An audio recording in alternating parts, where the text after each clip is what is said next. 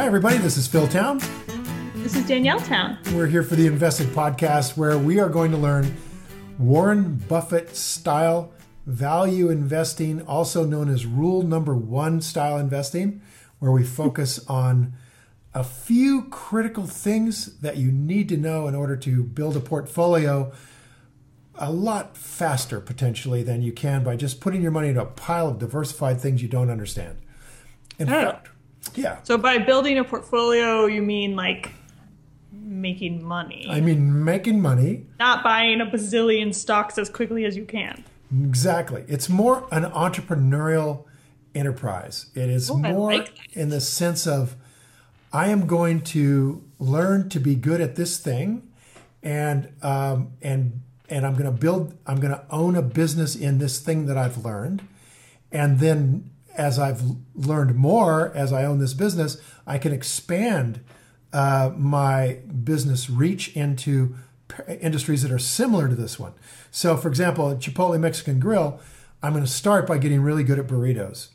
But once I've really figured this out, I am going to then open a Chinese food version of my burrito business. Oh.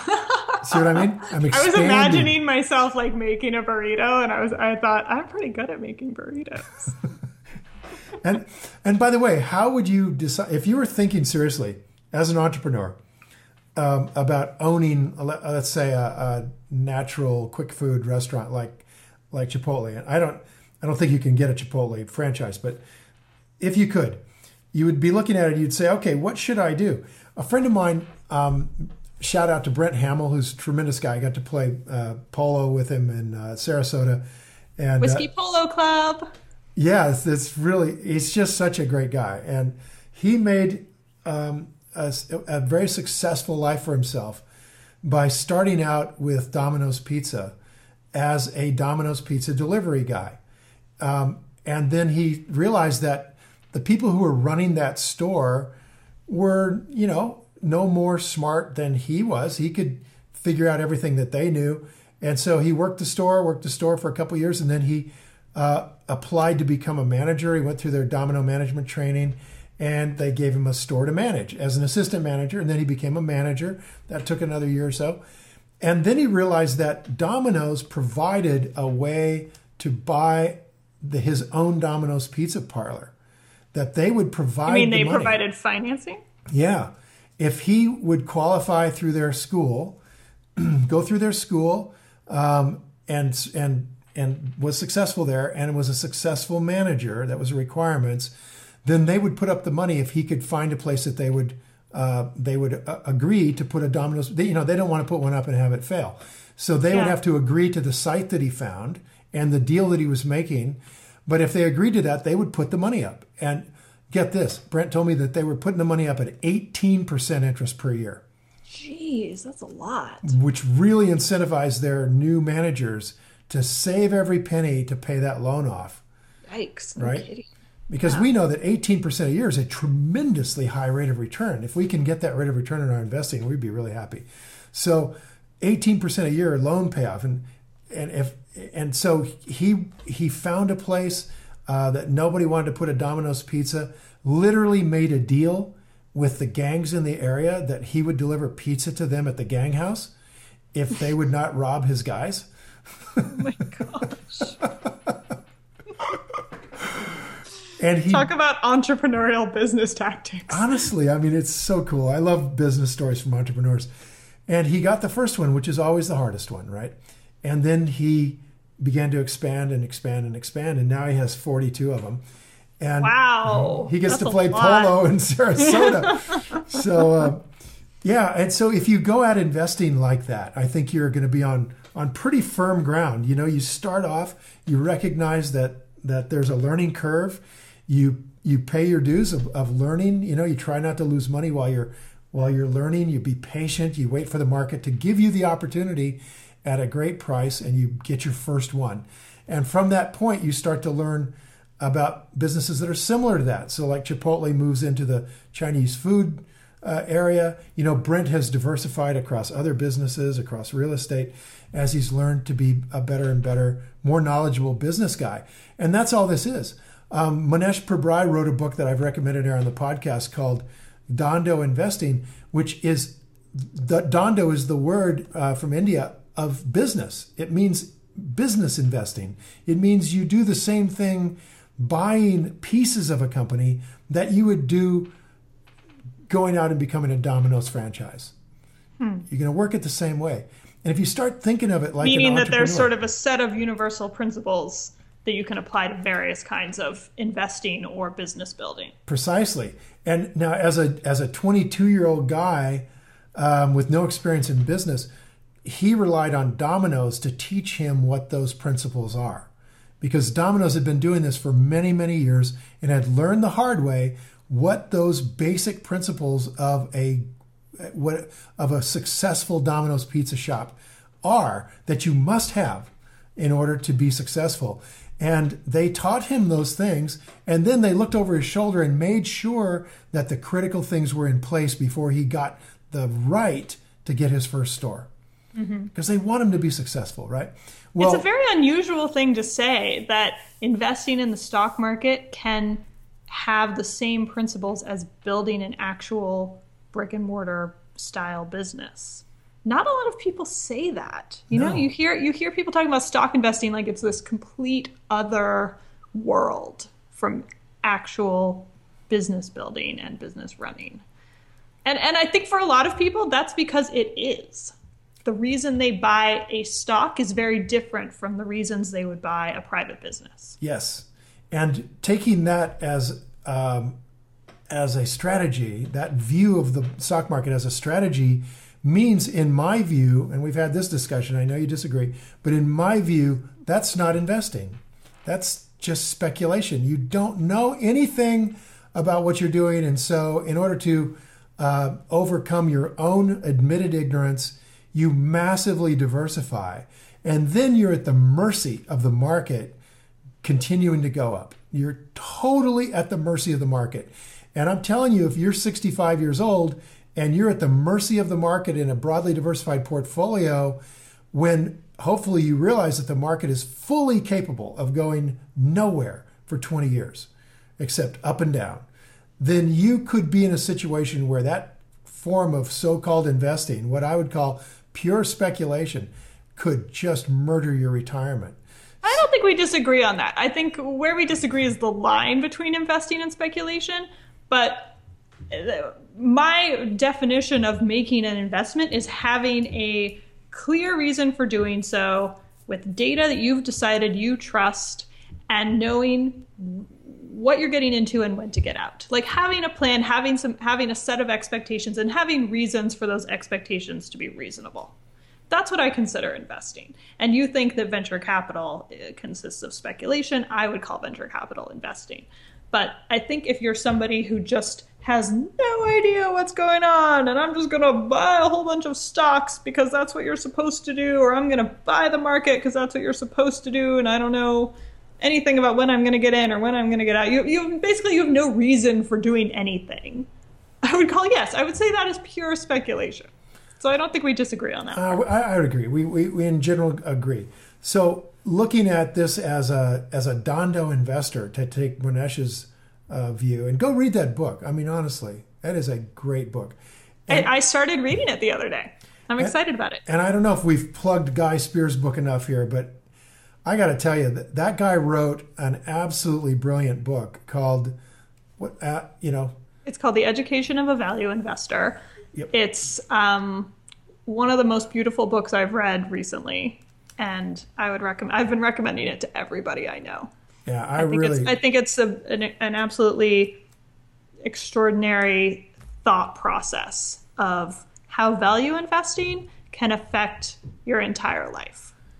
The parts of your life that are not the investing parts. I mean, we should use this book as a model for our podcast, I think. And maybe you could... I mean, I read that book and I thought, this is what our podcast is already about. I mean, we are on the same page. Yeah, exactly. And listen, you're over in Zurich these days, so go get Guy's permission to steal from his book liberally. And I'll bet you he's cool with it. I don't need to steal from his book. Well, I'll just borrow. Borrow is fine. And I think he would be okay with that. just as Monesh Pabrai would be okay with that, because Monesh just says, "Look, I'm a cloner. I copy the best investors in the world." And of course, Monesh and Guy are famous because they combined to pay an enormous amount of money. I think 700,000 or 800,000, maybe $1 million. I'm not sure, to have lunch with Warren Buffett.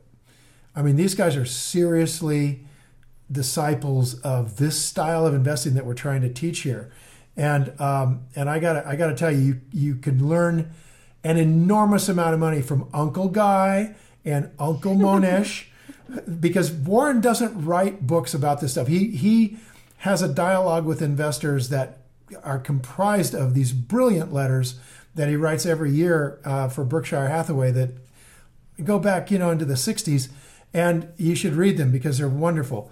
But Monesh has taken his point of view and Guy's taken his point of view, and they put together brilliant, brilliant books that help you understand the guts of this kind of investing, which is the importance of understanding the business, the importance of what Monesh calls a free lottery ticket, something with a lot of upside and very little downside to it.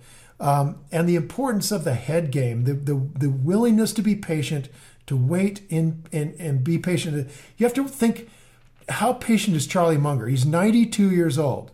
92 years old. The guy probably doesn't buy green bananas. And this guy has not put money in the stock market. He hasn't bought a stock for over 2 years. He's waiting for an opportunity to come into the market at a great price. This is a discipline that you take to your grave, clearly. He hasn't bought a stock in 2 years? Maybe longer. Wow. Yeah, that's significant, don't you think? Yeah. Because I know, you're... Our four principles guru is doing nothing? Well, okay, he's not doing nothing. I take it back. He's doing his practice. He's learning about companies that are out there, I'm sure. He's not buying green bananas. He's not speculating. He's buying yellow bananas. He has a lifetime of discipline of not speculating. And that requires that you wait patiently for something that you understand to go on sale. Charlie said once that his greatest strength is knowing what he doesn't know and not going there. Yeah, I mean, we've talked a lot about that. It's very hard to get to that point. Yeah, but he's there. And so knowing what he doesn't know, he's not attracted by things that appear to be on sale. Like he hasn't bought oil stocks. He hasn't bought coal mines. These things are, in one view, stunningly on sale. But these are not areas that Charlie's particularly interested in or feels that he has an expertise in. Mm-hmm. So he's waiting for the things that he does understand to come around. And he knows from investing since he's, in his teens, and we're talking about 70 plus years of investing here, that they do come around. When you get the long picture, when you've done this for a lot of years, you see that the market indeed goes through these cycles. And if you are only just patient, the market will come through a cycle where you can snap up a lot of great companies super cheap, and you don't have to be brilliant. That's cool. I don't know if it's cool that he hasn't bought anything in 2 years, but it makes me feel a bit better about the timing of me coming to this, because if I were sort of showing up to the party at a moment when everyone's buying stuff and it's a really good time to buy value stocks, I would feel like I'd have to rush. And I'd feel like I'd have to learn as much as I can really quickly so that I don't miss out on this moment in time when you can buy a bunch of stuff that's at a lower price than its actual value. And because we're not in that moment, I feel like I have a bit more time to figure this stuff out. The classic thing about this is that when we are in that moment, it will feel like it's a very scary time to put money in the stock market. That no one is putting money in the stock market. Everyone knows you can't make money in stocks. Everyone knows it's really scary. Everyone knows that it can keep going down like a brick. Anybody that's buying stocks at that point in time is going to be accused by their friends of trying to find the bottom, trying to think that they know more than the rest of the world, and they're going to try to figure out that there's time to buy the bottom of the market, and that no one can do that. And therefore, you just have to diversify and stay in if you're already in. And if you're not already in, you're going to be terrified to put money in. That's 2009. I believe it. I mean, that's the most recent one, 2009, right? Market was down 50% in a period of about a year and a half. And believe me, nobody was in this market when I started coming back into it, right? And at least on hindsight, you can see people were. Was Charlie Munger? Charlie Munger was snapping up companies. Well, there you go. That's Absolutely. Absolutely, he was. And so was Warren Buffett. And that's how you do it.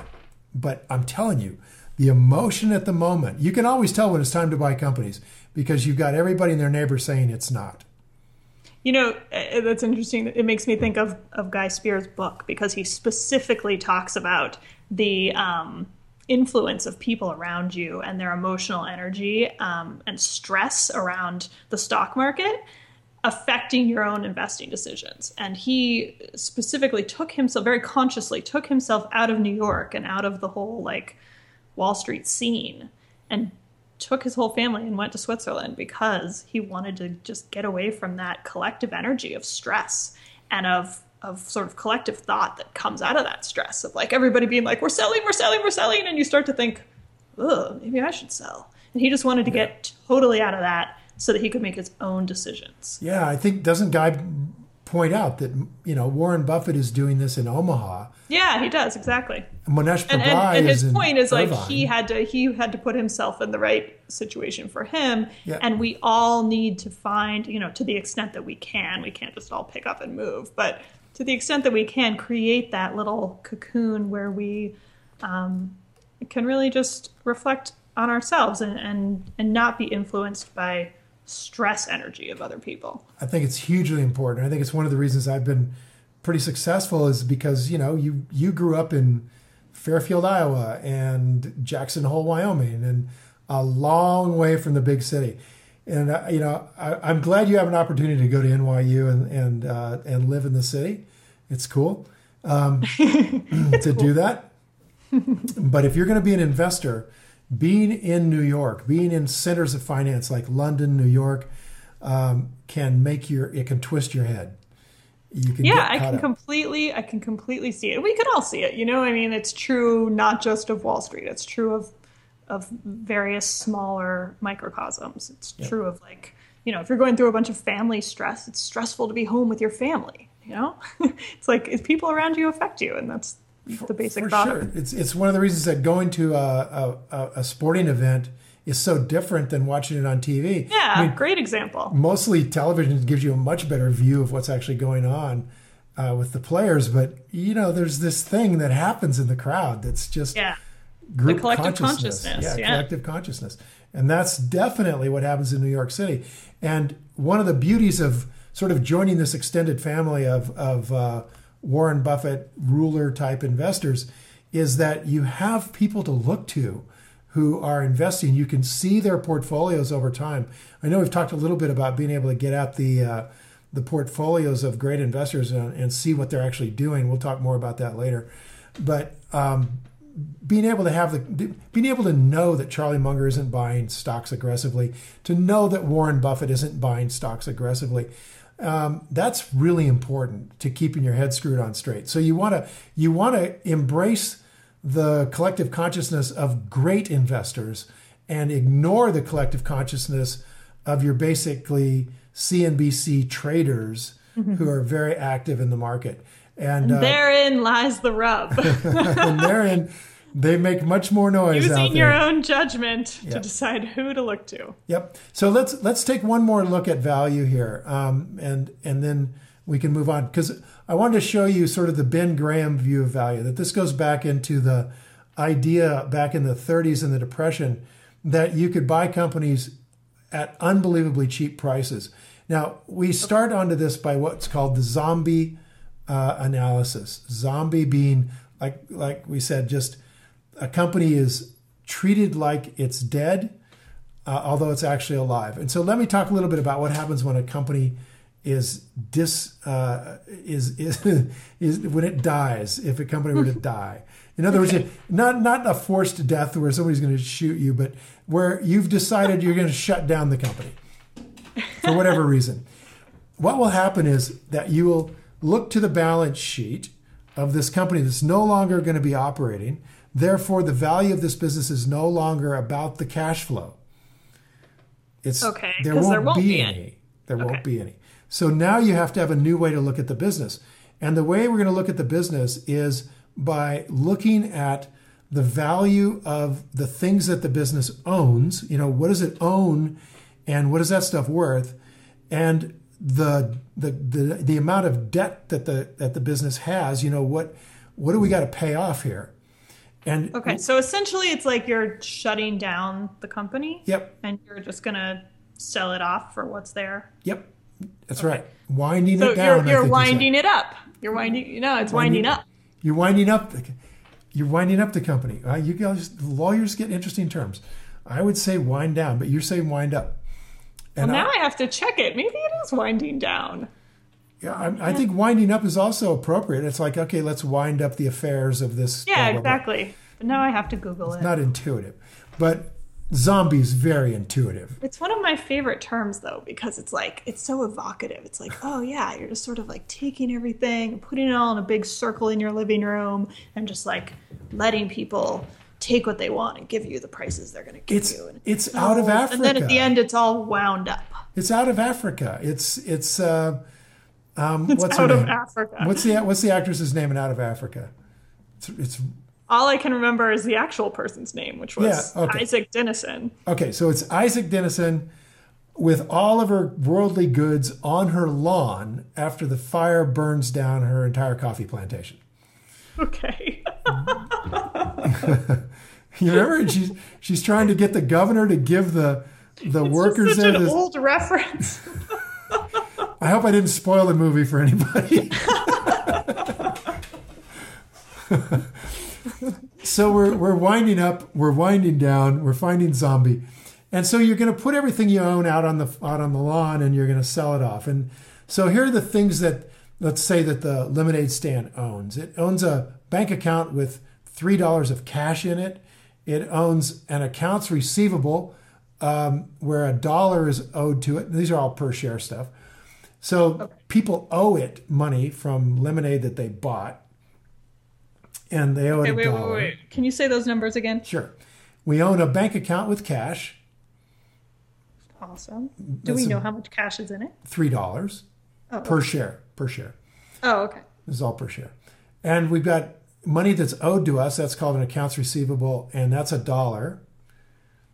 And by the way, all of this will be on the lemonade stand balance sheet. This is what the balance sheet is. Is it basically supposed to tell you how much money you'd have left if you wound up the affairs of the business and liquidated, how much you'd have left, which is called the equity of the business. So that starts with the first piece of this is called the assets. And this is what Isaac has on her lawn, all the stuff, bank account, what people owe you, your inventory of lemons and sugar, your lemonade stands, any lemonade stands that are under construction, all the equipment that you use to squeeze lemons with. So I'll give a value to each of these. Cash, $3. Accounts receivable, $1. $3 of inventory. Inventory, $3. Lemonade stands, $2 of lemonade stands. There's no line on accounting statements called lemonade stands. No, but there'll be a line called, equipment. And Equipment. yeah, there might be a line called plant. So the lemonade stands would be our plant. Okay. How much is that one? $2. Okay. And our equipment is $1. Got it. And then there's a strange line on their balance sheet assets called goodwill. Also known as, sometimes you'll see it as intangibles. So I just want you to know the three names that you see for this. Goodwill, intangibles, and cost in excess. Those three things are on balance sheets. Just depends on what the accountants are used to writing down. They all pretty much mean the same thing. Okay. And what they mean is that typically what happened is the company bought another company and they paid more than the equity value of the business. In other words, what was on the books, they paid more than that. And since the more that they paid isn't on the books anywhere, they can't put that on their books as cash or account receivable or inventory or plant. There's nowhere for it to go because it isn't any of those things. It's really the cost of the business in excess of the book value of the business or equity of the business. So they now call that goodwill, cost in excess, or intangibles. I'm not an expert on this, so don't quote me on this one, but I also think that that is where intellectual property values tend to go, because they are not technically equipment or inventory, but they can, depending on the kind of company, they can be incredibly valuable assets of a company. I completely agree. So if a company like Kraft Foods was sold, it would have all of these brands that had been built up over the years that are very valuable in grocery stores, and it would apply that to intangibles. Right. Yep. Or like patents could be. Patents could be in there. So it isn't to say it's not really valuable. It's to say that there was no place where an accountant could look at this stuff, send an auditor over, and say, "Oh yeah, those are worth X." Right? You can do that with cash. There might be another line on statements where things like patents and trademarks go. I'm just not an expert on that stuff, but it might also go under goodwill. Let's put it there for now. Yeah. So we're going to say that stuff is worth $1 in this one.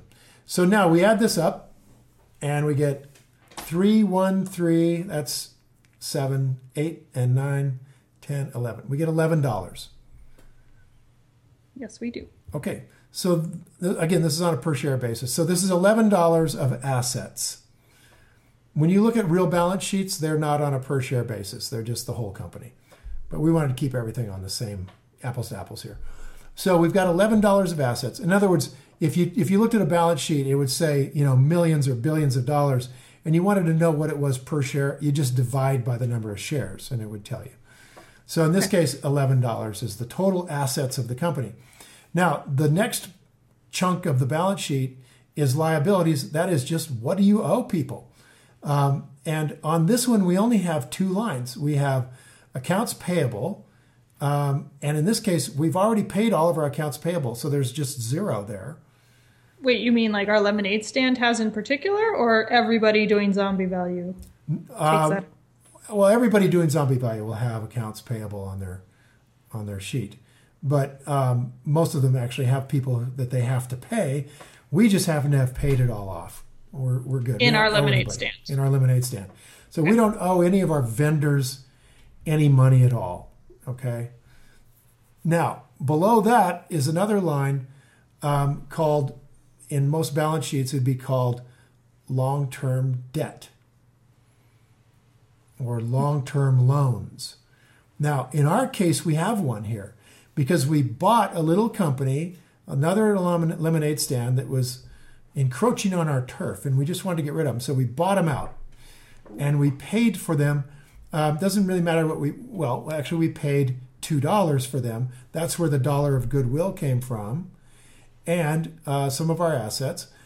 And we took out a $1 loan. So we have a purchase loan of $1 that is being carried by the people we bought the company from.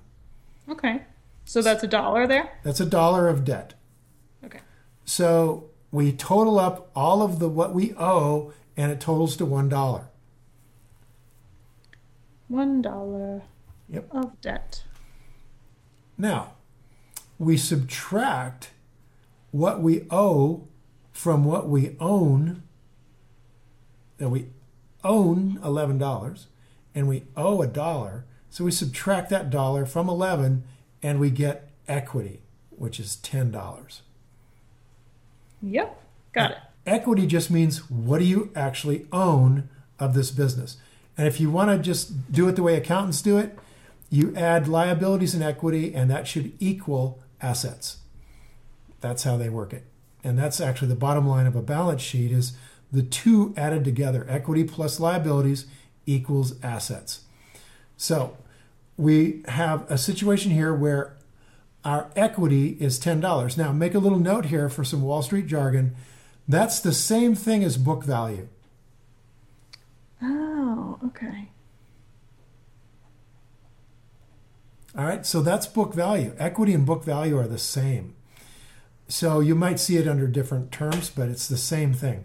So now we know what our book value is. Our book value is $10. Okay, our equity is $10. Now we want to figure out the zombie value. The zombie value is a conservative view of what this business is worth if we sell everything off and pay off the liabilities. And you notice we have cash for $3. We know we're owed $1. We know we got inventory of $3. We know we've got plant for $2 and equipment for $1. All of those things are put on our balance sheet by certified public accountants who understand that they have to make a price that's what that would be worth over the next year. So if they think that that our equipment isn't really going to be worth $1 over the next year, then they have to lower it to the price they think is correct. Okay.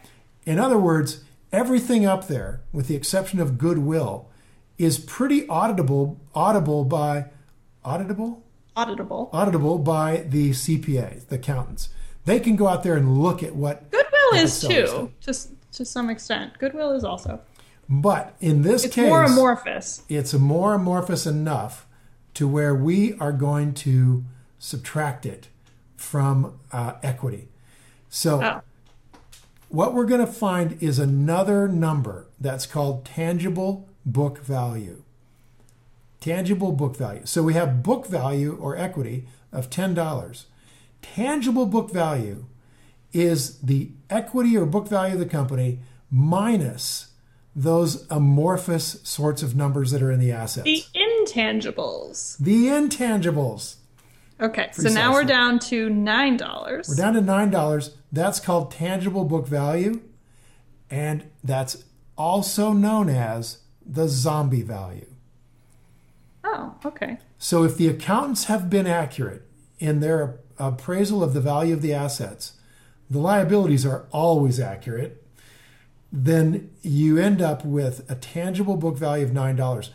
If the goodwill turns out to be worth more than than zero, then great, we'll have more money. But if the goodwill is zero and the accountants have done a good job, we sell off this stuff on our lawn with Isaac in out of Africa, and we will have $9 left. That's our tangible book value. Got it. Now, this is kind of cool to know because if you're interested in buying a bank, it's good to know that banks trade on some version of tangible book value. People like their stock price. Their stock price trades there. Yeah. So, if you can buy a bank for lower than tangible book value, let's say 90% of tangible book value. In other words, if you shut down the bank tomorrow and sold everything off, you'd make 10 cents on your dollar, on your 90 cents. Wouldn't that be true of any company? Well, isn't that the point? That's the point, right. But banks are actually priced in the market as a public company, often priced at that price. Oh, okay. Let me show you how different this is from the lemonade stand. Okay. Tangible book value or zombie value of the lemonade stand is $9. Our other view of the market value of this company, or the margin of safety value, is that the 10 cap shows we should pay about 80. The payback time free cash flow shows 8 years, shows we should pay no more than 115, and our margin of safety is 93. In other words, this business could be worth 150, 180 bucks a share, $160 a share, something like that. We want to pay a margin of safety price of about half that. We've got 3 views of valuation, one at 93, one at 115, and one at 80. And those are a long, long way from $9. Oh, I was waiting for you to get to a part where there's a multiple that gets us up to that area. Nope, no multiple. $9. How is that useful? I mean, it's so far different. Well, the first thing is, I just said, banks often sell at tangible book value. That's kind of amazing, isn't it? Yeah. Banks sell around tangible book value. I think right now you can buy Wells Fargo for about 1.5 times tangible book value.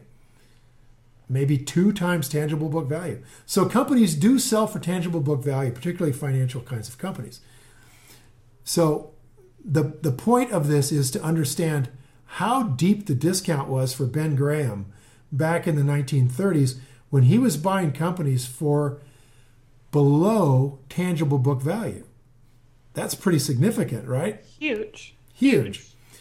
I mean, it's just so different. It's so massively a different number that I'm struggling with it and how to use it. Try this out for size. If you were to see an industry get pounded down into the dirt by some major event that's happening, it is entirely possible that those companies which have distressed earnings, the payback time might be really long, but the cap rate might be almost uncalculable because they don't have earnings.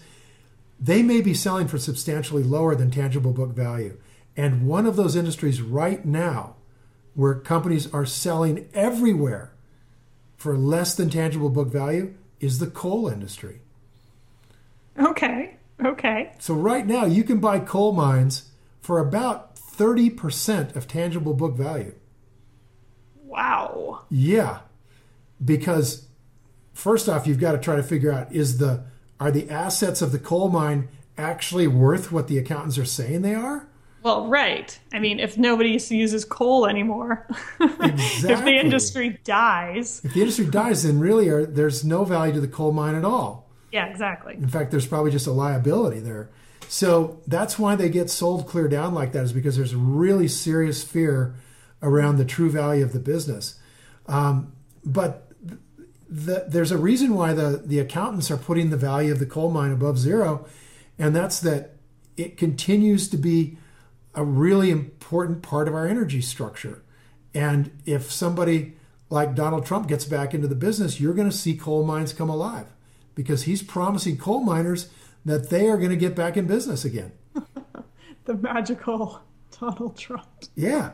So in other words, this is where you could search for what's called deep value. By looking and searching for tangible, below tangible book value, you're going to find some things that are out there.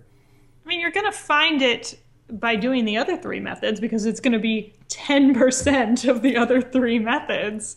And you're going to go, this is extraordinary. Now, you won't find it because you're going to be looking, you're going to be doing screens that we'll talk about how to use these screens down the road. You're going to be screening for companies based on different ways of looking at the value. So if you're screening for margin of safety, you need earnings. If you're screening for payback time, you need earnings. Oh, yeah, good point. Yeah, because they're using totally different inputs. Yeah, if the earnings are below zero, then you're not gonna find them. So there is a search for this kind of business that I'll just tell you right now, and we'll tell you how to use it later. It's called the net screen. Net. And what it's looking for is the ability to buy, that a company has a price below the price of the working capital of the business, which means you take your cash, your accounts receivable, your inventory that can be converted in 1 year, and you subtract all of your obligations for this next year, and you get a number, and you can buy the company for cheaper than that. So what I want to do is think about these 4 different kinds of valuation, and let's summarize and recap and ask questions next time. Okay. Because I feel like I want to think about how they relate to each other and how we can use them in a more efficient way. If we have to do all 4 of these every single time, which I suppose we do, just how to go about that smoothly. This is a little bit of a tough place, but this is I just want to let you know something really important here, Danielle, and that is that it's part of our process that we take a look at value multiple ways, and no one really knows for sure how Warren Buffett and Charlie Munger look at value per se. It's like they basically say, look, if it doesn't jump out and hit you in the face that this is super on sale, then you probably don't know enough about the business to be messing with it. And I think that's a really good, that at the end of the day, these are some ideas that I use about how to get to value. I think Guy Spear probably does something different. Monash probably does something different. But we end up looking at the same companies. And the truth of the matter is that if it doesn't leap out at you that this business is crazy on sale, then either it isn't or you don't know enough about it. Or you don't know enough, yeah, which is far more likely. Yep. So keep in mind when it comes to valuing a business, that we're looking to jump over 6-inch bars, not leap over 6-foot bars. Don't strain yourself. If the company just doesn't offer itself up as being vastly on sale, then don't bother with it. Go to the stuff you're capable of understanding and wait patiently until Mr. Market fluctuates enough to put that company stupidly on sale. So for example, with Chipotle Grill, which we've talked about, it's dropped from $760 down to $400 roughly. And I've looked at the value of this thing, and from one perspective, at $400, this is pretty on sale from a margin of safety point of view.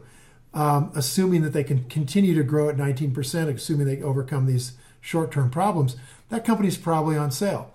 But when I get around to looking at it as a piece of real estate with a 10 cap, it's not even close.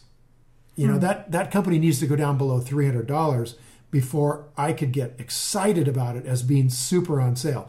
That's something we should talk about, is how to use the different kinds of, exactly. See, when they're coming up with different answers. That company in 2009 was on sale through all the different criteria that I wanted to use.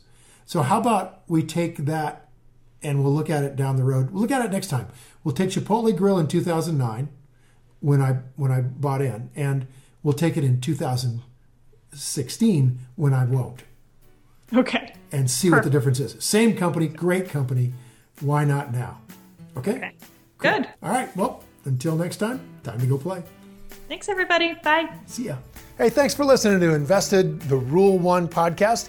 If you like this episode, you can always get our show notes and more details and links to the resources we discussed at investedpodcast.com. Also, as long as you're online, head on over to investedpodcast.com/workshop for details on an upcoming 3-day live workshop that I'm hosting.